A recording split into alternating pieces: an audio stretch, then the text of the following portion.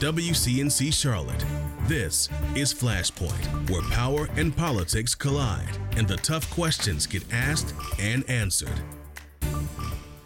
Thanks for joining us here on Flashpoint. I'm Ben Thompson. Data from the first half of the year shows violent crime is down in the Queen City, but overall crime, homicides and car thefts are all up. This week, we're looking into the growing crime crisis and what's being done at the community level to help keep the Queen City safe. And then a bit later, we're going to dig into the rematch brewing right now in South Charlotte. We'll talk to the Democrat looking to take on Tark Bokhari in the race for city council for a second time. But first, joining us now is Mario Black. He's the founder of the Million Youth March of Charlotte. Mario, thanks for coming on Flashpoint. It's good to see you again. Good to see you too, sir. Thank you for the opportunity this absolutely. morning. So promising news from CMPD in the last few weeks in that violent crime specifically is down a bit. But as you know, we're still seeing more homicides, generally more crime overall around the city. What do you see is sort of the motivating factor behind some of these crimes that worries you so much?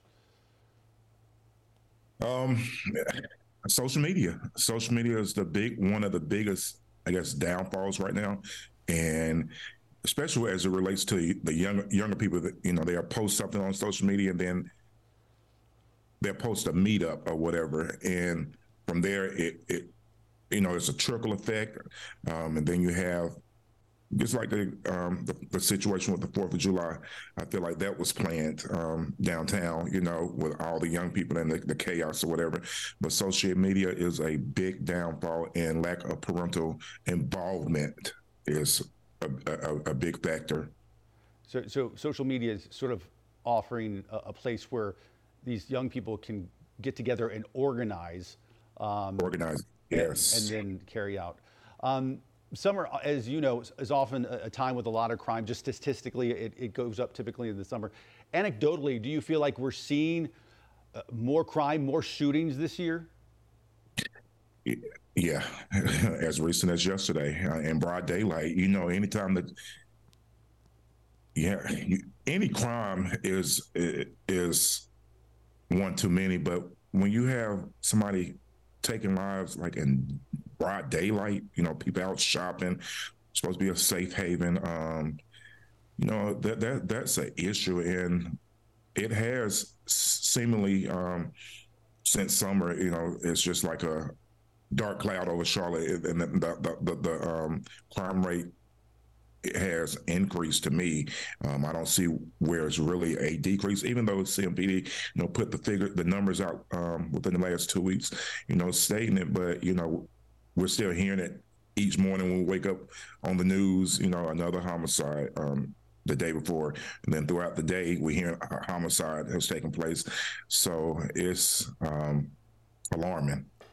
Do you see any progress being made in that? Do you see any prevention techniques, anything that seems to be working out there? We have like the city, organized the ATV group. They're in the community. Yes and no. And I say yes because they're building. They're in the community, building the trust of the community. But I say no because it's not all hands on deck, within the community. Not just this one organization or organization here, doing thing. Collectively, we have power in numbers to see that overall change that we want to see in the city and in our communities. You've been fighting this fight now for a while. Do you feel like it's often you're taking 3 steps forward and 2 steps back? Absolutely. Anytime I hear of a homicide, it's like a step back. But I'm not deterred by it. The late Judy Williams, founder of Mothers Murder Offspring, she gave me that platform over 10 years ago. We just celebrated our 10-year anniversary, July the 11th, the Million Youth March of Charlotte and Salisbury. And in 2013, when we started, Davion Thunderberg and Ena Gonzalez were gunned down. That was a high number of crime that year. Knowing that the answer is in all of us, and it is a holistic, problem that requires a holistic solution. Specifically, though, I want to ask about police. What would you like to see police do better? Like I said, I grew up in Earlville, in Charlotte, and I grew up in the historic Earl Village community, which is now known as the First Ward community. We had officers in the community during that time that knew us by name. They were patrolled on bikes within the community, and just to see, I would say, community policing, to get to know the neighbors in the communities that they patrol. Hey, just introduce yourselves. My name is Officer such and such. I patrol the area. If you have any questions, concerns, here's how you can contact me. And that helped build the community trust with community policing, basically, for a positive, Yeah, we do know CMPD has struggled recently with staffing shortages, which makes that sort of community policing all the more difficult for the department. What about neighbors? This is also on neighbors as well. What do we need to be doing to be better neighbors? Just be vigilant. Anything we may hear, or if we suspect something, just kind of report it, so to kind of help de-escalate it, or prevent it from potentially happening. Mario Black, founder of the Million Youth March of Charlotte. Mario, thanks for coming on. We appreciate it. Thank you. It was an honor. You have a great one. All right, you too. Take care. More Flashpoint after this.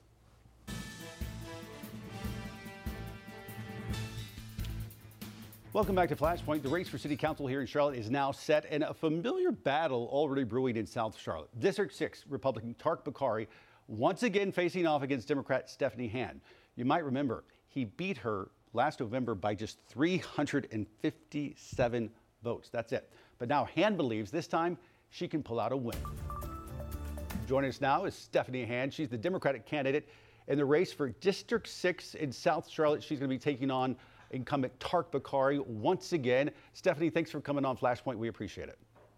Oh, delight to be with you today, Ben. As we have noted, this is not your first race against Councilman Bokhari. What makes this time different? There has definitely been changes. We missed the mark by 357 votes the last time. But I would say this, our team is excited and fired up. We're stronger, we're more confident, we're more focused, and we're working hard to gain the trust of the people in District 6. So together, we can create a more vibrant District 6. So I'm just excited for the opportunity. Sometimes these municipal races don't have the biggest turnout. Sometimes they do, but oftentimes they don't. How do you plan on getting out your supporters? Because as you mentioned, when you're talking just a few hundred votes, that can mean the difference between winning and losing. Oh, absolutely. Absolutely. I've always been in community in this great city through my work with nonprofit, as well as when I was operations manager working with Marriott at the Charlotte Douglas International Airport. So this is a part of what I do, and even in the faith community as a United Methodist clergy person. So that's not anything new. The thing now is to go even deeper in our communities, just to meet people, to have conversation with people, to hear what their greatest challenges are in community, and then come up with solutions. Talk to them about what they believe solutions are if they give me the privilege to be their representative. Let's say you get elected to City Council. What is your number one priority? I think it's important. Can I do a 1.5? Is strong economic development. If we don't have and continue up the spectrum of ensuring that our small businesses, our local businesses are thriving, we will not do well in this great city. So it's important that our local businesses, we know that is 99.9% small businesses in this country, 99.9%. And so businesses need to thrive. And then number two, we've got to tackle the workforce housing. How do we have housing for first responders, police, medics, teachers, that they can afford to live in the communities of their choice where they're teaching and working, so that they'll have quality of life and our neighborhoods will continue to thrive. It strikes me affordable housing probably the most pressing problem the city faces. And a close second might be transit. Two questions when it comes to transit. What do we do to fix CATS is the first question. And then the second question is, what do we do to fix our transit when we have to get Raleigh on board? So I'll start with the first question. What needs to be done at CATS? Basically, it's about accountability, having the right people in the right seats. Organizations rise and fall on great leadership and accountability. And so we have to hold our leaders in whom we place in positions accountable. We need to celebrate when things are going exceptionally well, and we also have to hold one another accountable. So I think those are the two things I would say for CATS, is holding accountability and celebrating the things and the employees and the leadership when things are going exceptionally well. And then what about transit? When it comes to transit, we had a person in the newsroom asking me about it the other day, and I said, well, we've talked about it on Flashpoint 24 times, and it doesn't seem to be going anywhere anytime soon. How do we finally get some of these projects shovel ready and going?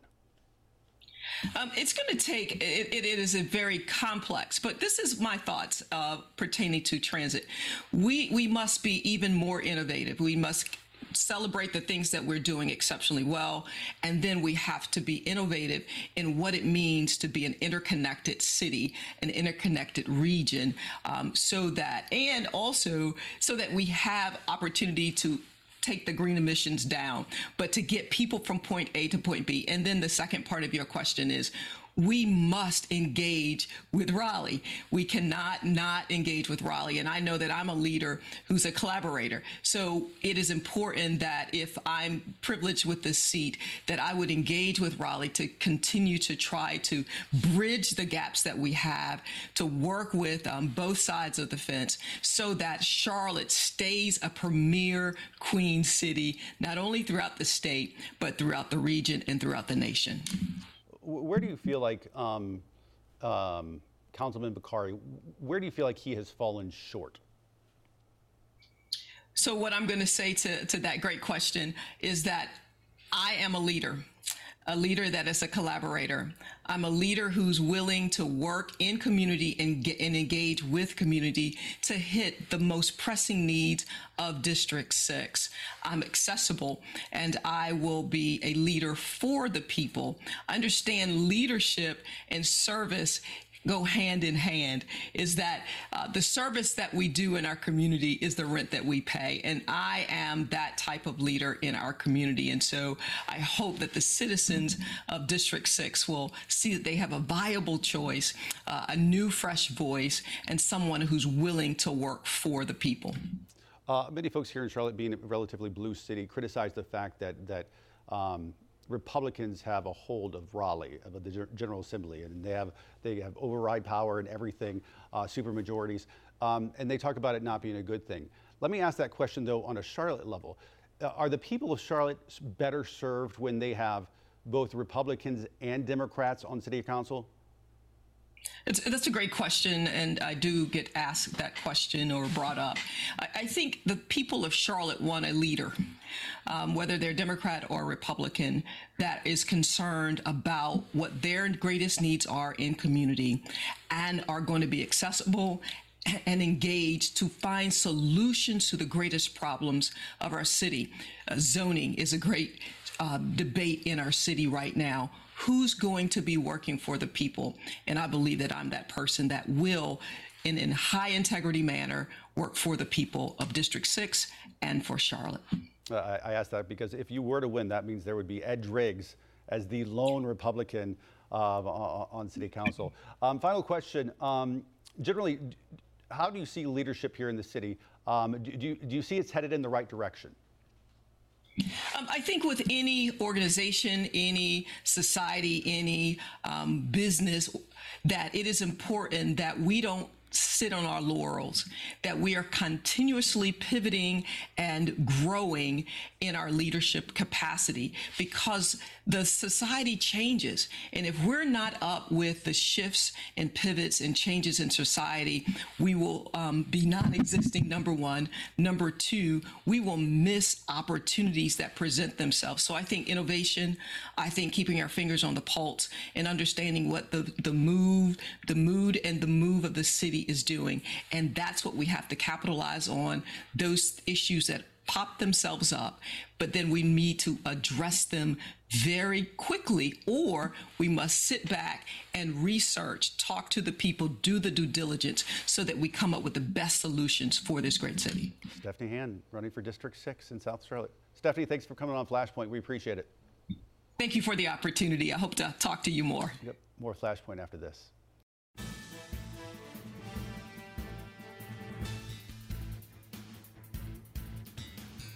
Welcome back to Flashpoint. She says a police mistake left her humiliated, but unless something changes, the public will never see exactly how officers treated the Gaston County woman when she says they pulled her out of her home naked, put her in handcuffs, and searched the house. Now, a state senator says the whole thing lacks transparency in the case. WCNC Charles' Nate Morabito is seeking solutions.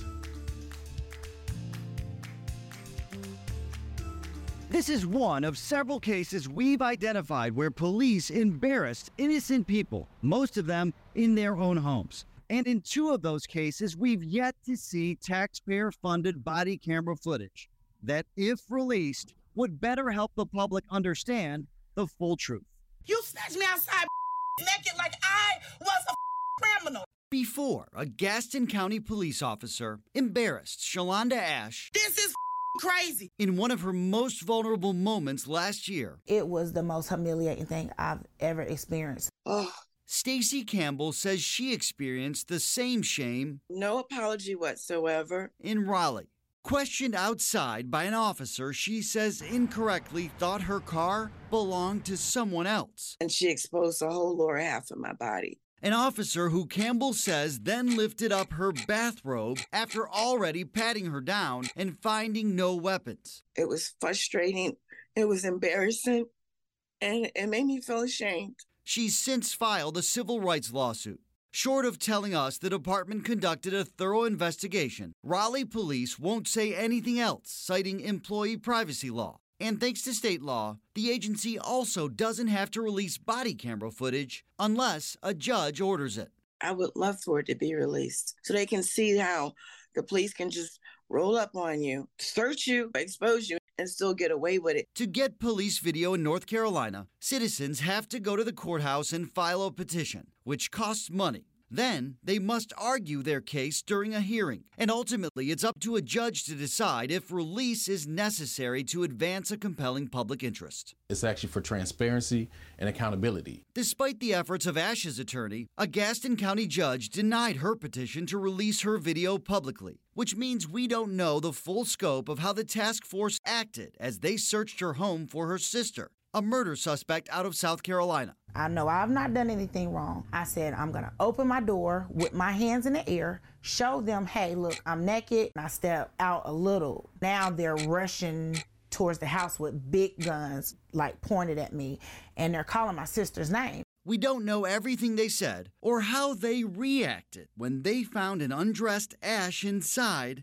instead of her sister. What I saw what happened with Miss Ash is deeply disappointing. Senator Mujtaba Muhammad has filed legislation in the past pushing for better public access to body camera footage. The burden should not be on journalists and ordinary citizens and community leaders to have to petition a Superior Court judge, file formal documents and motions and go through that process. And says he'll continue advocating for more transparency. The burden should be on the law enforcement agency. Hoping the political landscape will eventually change so his proposal can secure the votes needed to become law. The community deserves answers. They have a right to know what happened because this is, again, about basic dignity and basic respect. His 2021 bill would have required police to release footage publicly when requested after 48 hours. If agencies had concerns, they would have been the ones to petition a judge. This will help build trust between law enforcement and the community at the end of the day. But his legislation stalled in committee. Every morning that I open my eyes, that's what I remember. A little more than a year later, a judge refused to release Shalonda Ash's video. Y'all embarrassed me in front of my neighbors. Ruling he didn't see how it would accomplish anything other than trying to embarrass, rightly or wrongly, law enforcement without the proper context. Senator Mohammed says continued de-escalation training is also critical. A spokesperson for the Gaston County Police Department told us officers received training in de-escalation last year.